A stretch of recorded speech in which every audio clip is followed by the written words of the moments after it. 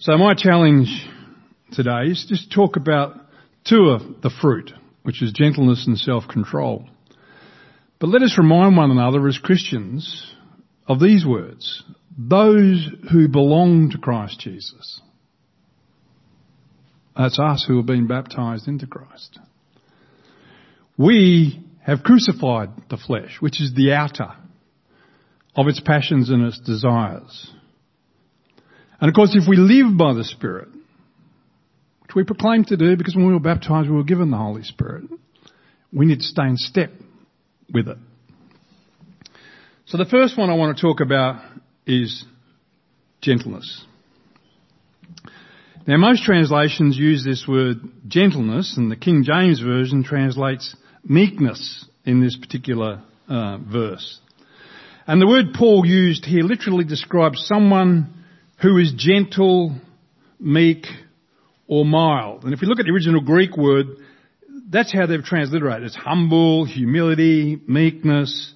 That's what the message is giving to us from Galatians chapter 5. When I think of the term mild, it's interesting in use here, because what do you think of when you think of something being mild?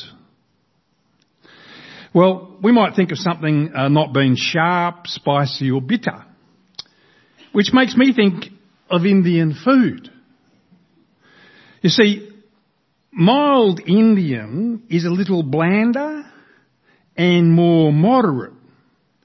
Even the tongue acknowledges the taste of mild Indian food. The hot Indian food, on the other hand, stands out a little bit more. Your poor tongue has nowhere to hide. The hot spices are so abrasive on your tongue, and you break out in an instant sweat. So a mild person is much less abrasive, severe and harsh. Rather, they are gentle, meek and humble. That's why I eat mild Indian food. The virtue called gentleness is by nature meek, mild and humble. The exact opposite of harsh, abrasive and arrogant. Perhaps the best translation of this word would have been a word like humility. Now the terminology that is used by our translators is one of the reasons that I believe so many Christians do not esteem this particular virtue. For some of us, we don't seem to see the term gentleness and meekness as a strength. But what we need to understand is that meekness does not describe a weak person. And meekness is not weakness. Rather, meekness is a power under perfect control. If I'm mild and meek, it doesn't mean I don't have something to say or offer an opinion. It just simply means that in my love for you, I am willing to lay down my thoughts, opinion and viewpoint. Now the polar opposite of a gentle, meek and humble person is a person who needs to be in control. They try to change people and circumstances around them. We don't want to be this way. By cultivating the fruit of the Spirit, we can change ourselves to not be this way. And why? Because like all 9 of the fruit of the Spirit, humility, gentleness and meekness is a characteristic of God himself. Jesus referred to himself this way in Matthew chapter 11 verse 29. Take my yoke upon you. Learn from me. For I am gentle and lowly in heart, and you will find rest in your souls. Jesus came to this earth and set everyone straight just like that. But no, he didn't. No, he didn't. He took the humble road all throughout his ministry and did not seek his own. Everything he did was out of love for others And this should be our motivation as well. We will not find a stronger person than a truly meek person. Why?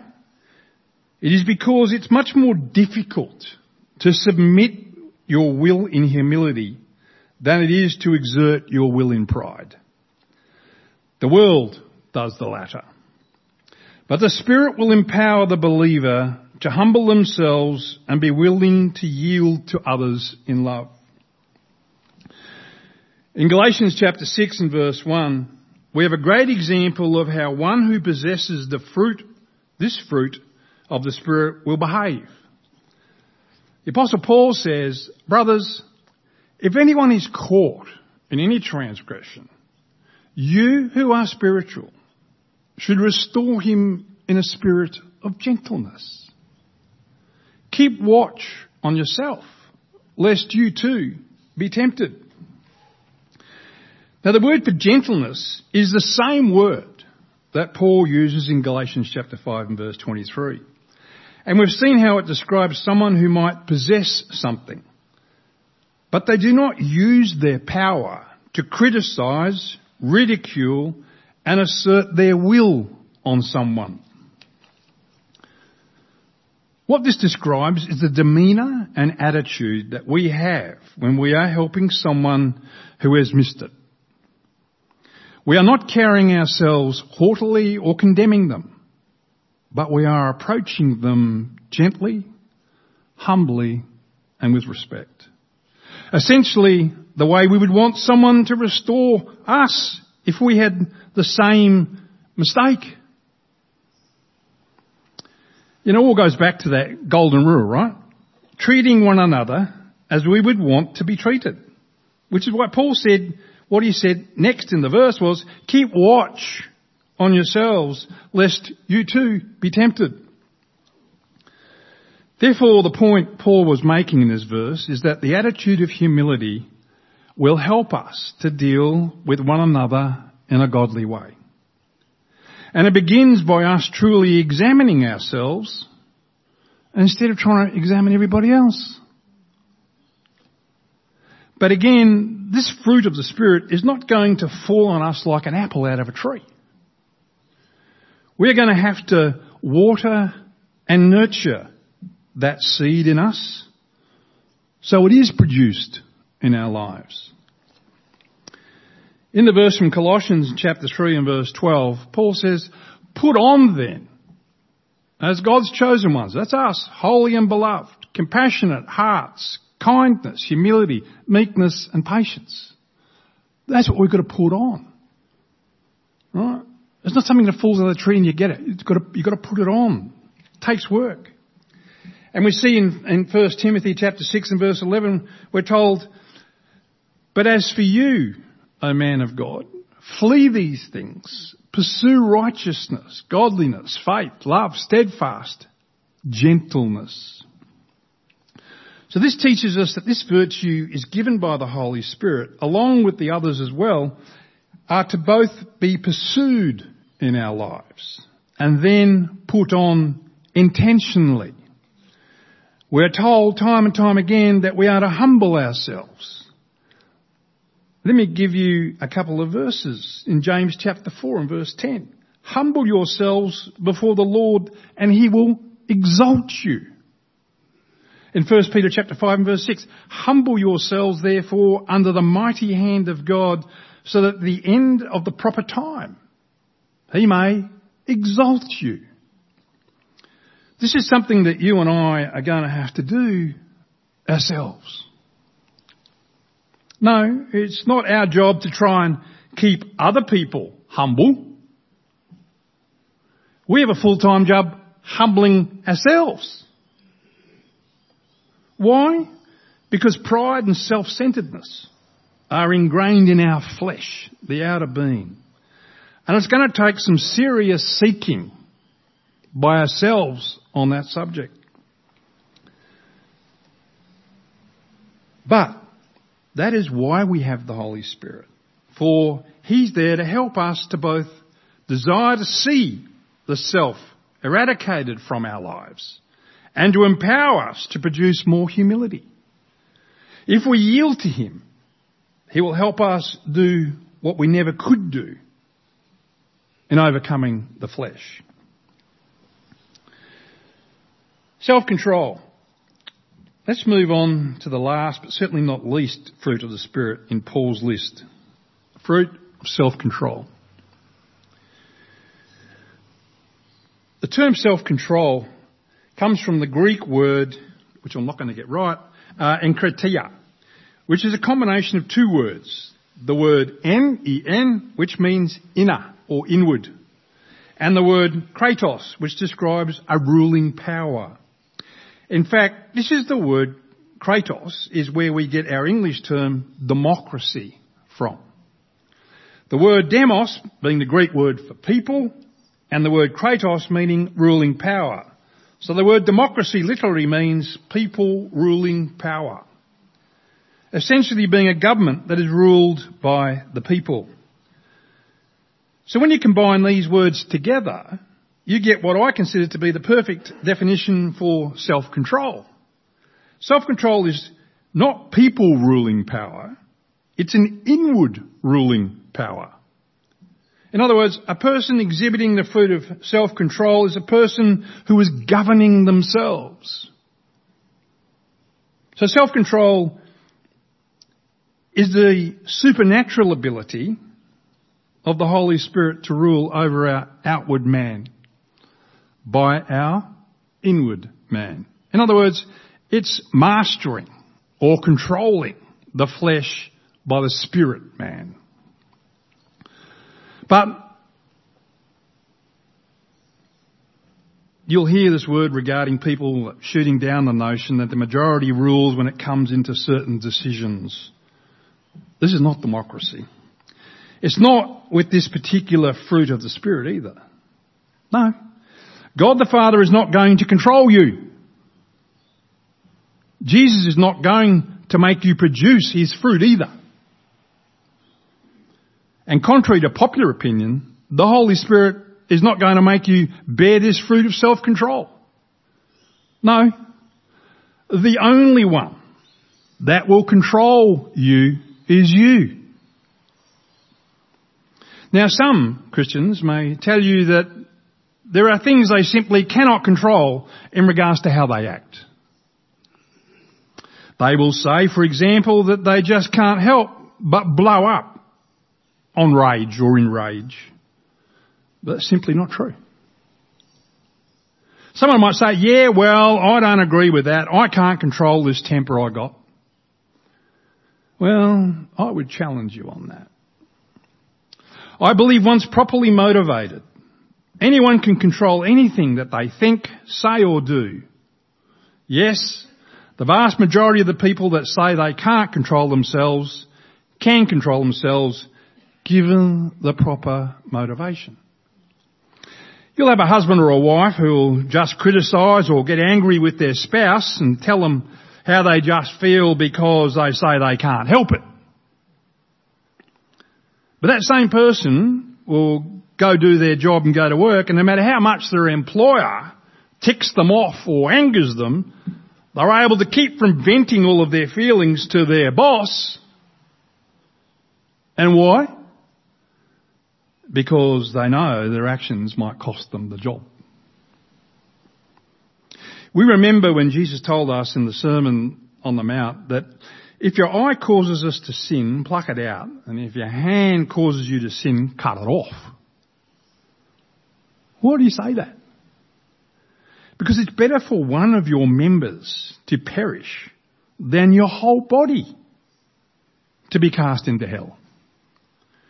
No, most people don't think that Jesus was being literal here. And in a sense, I think he was quite literal.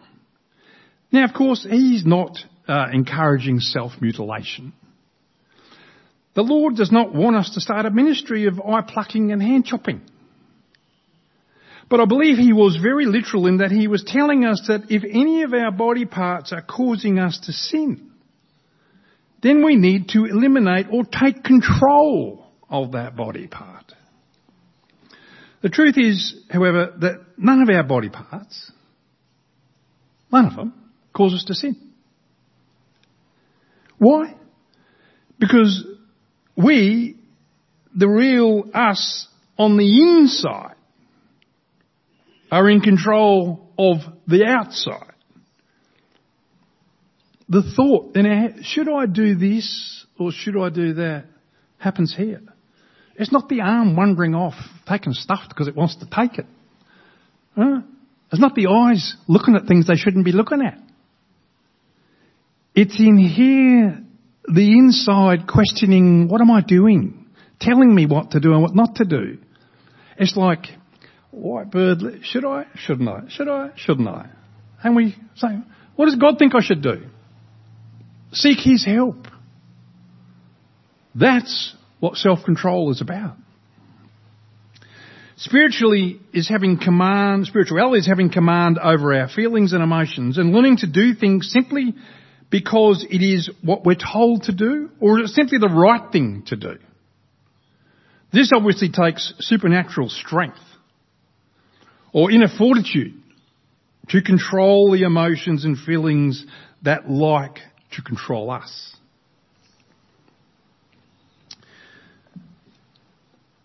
In Proverbs 16 and verse 32, whoever is slow to anger is better than the mighty, and he who rules his spirit than he who takes a city.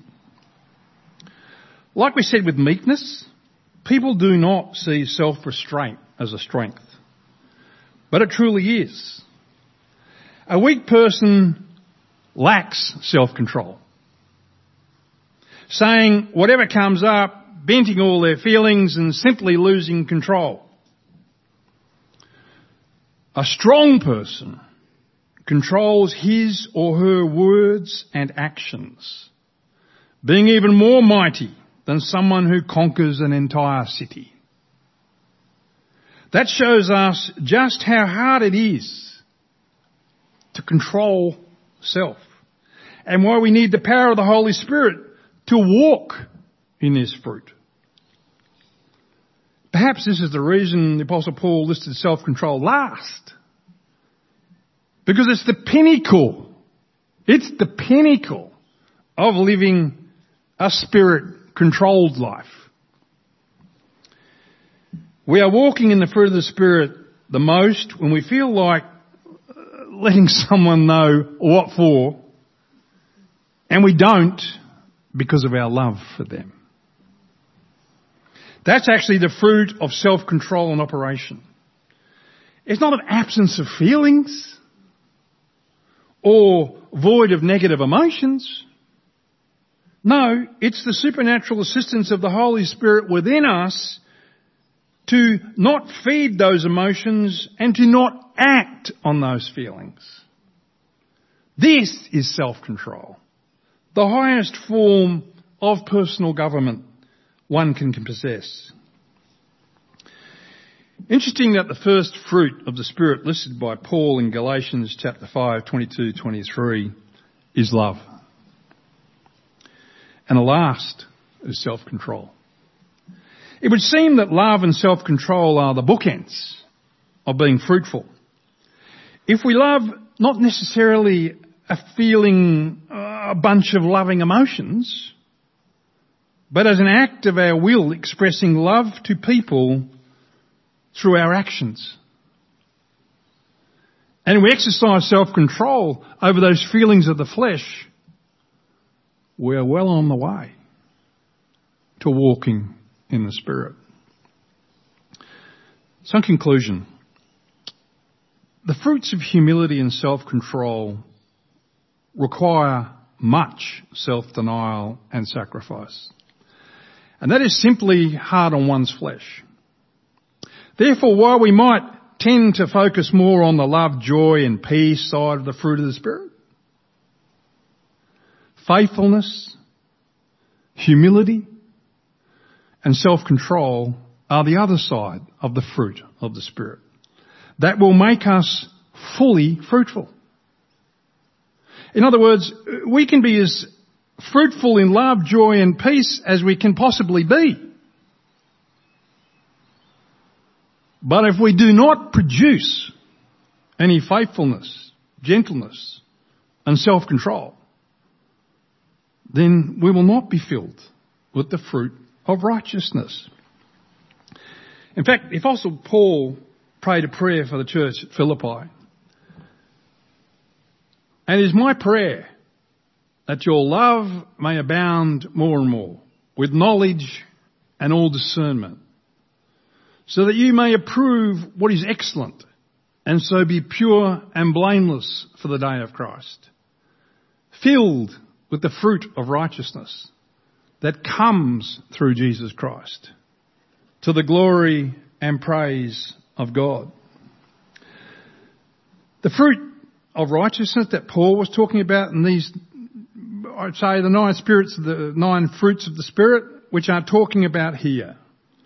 For as we learned, they are indeed the fruits of the righteous nature we have inherited in Christ. And these verses state that they are both by Christ Jesus and to the glory and praise of God.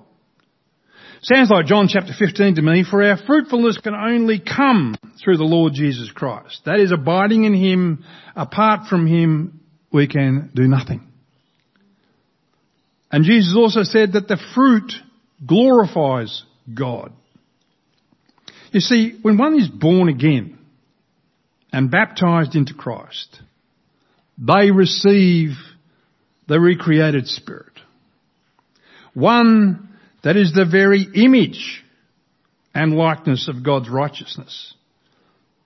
And as the Apostle John said, those who have truly been made righteous are meant to produce the righteousness in their lives.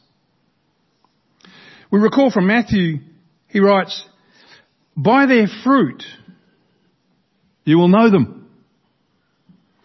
In this passage in Matthew chapter 7, Jesus talks about the false prophets and the false teachers.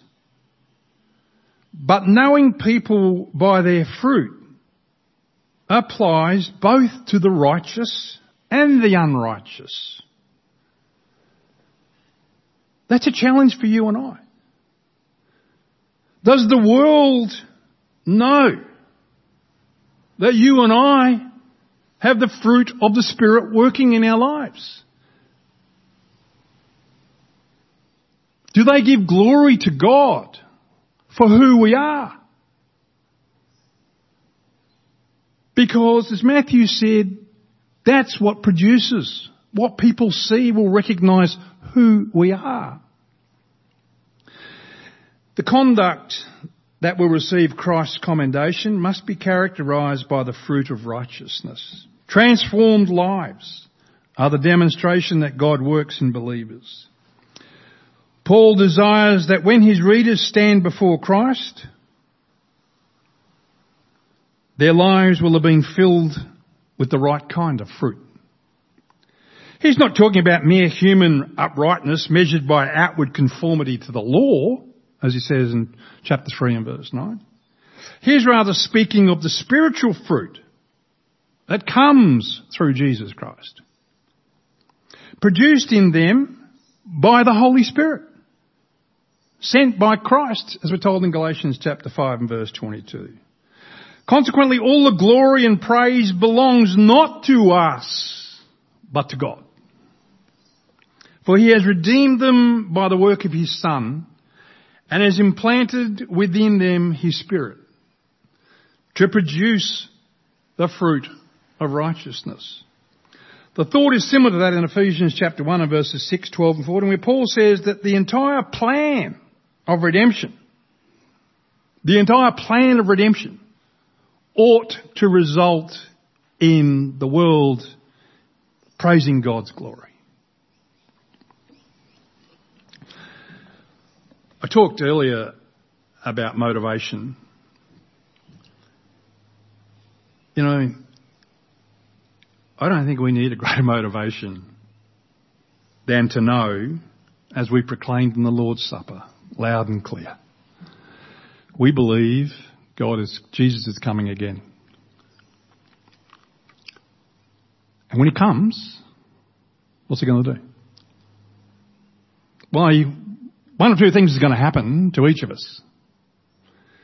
Either we're going to have an eternal life with him in heaven forever, or we're going to have a life of eternal damnation in the fires of hell.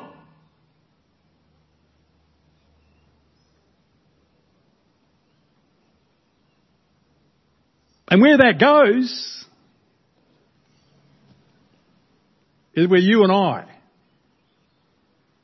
sit back, look at our lives, think about the fruit we're producing, think about how we're living, and how is Jesus going to judge us on each of those fruit of the Spirit. That choice of the outcome of one of those two things rests totally in your hands. And that's what we need to remind each other of.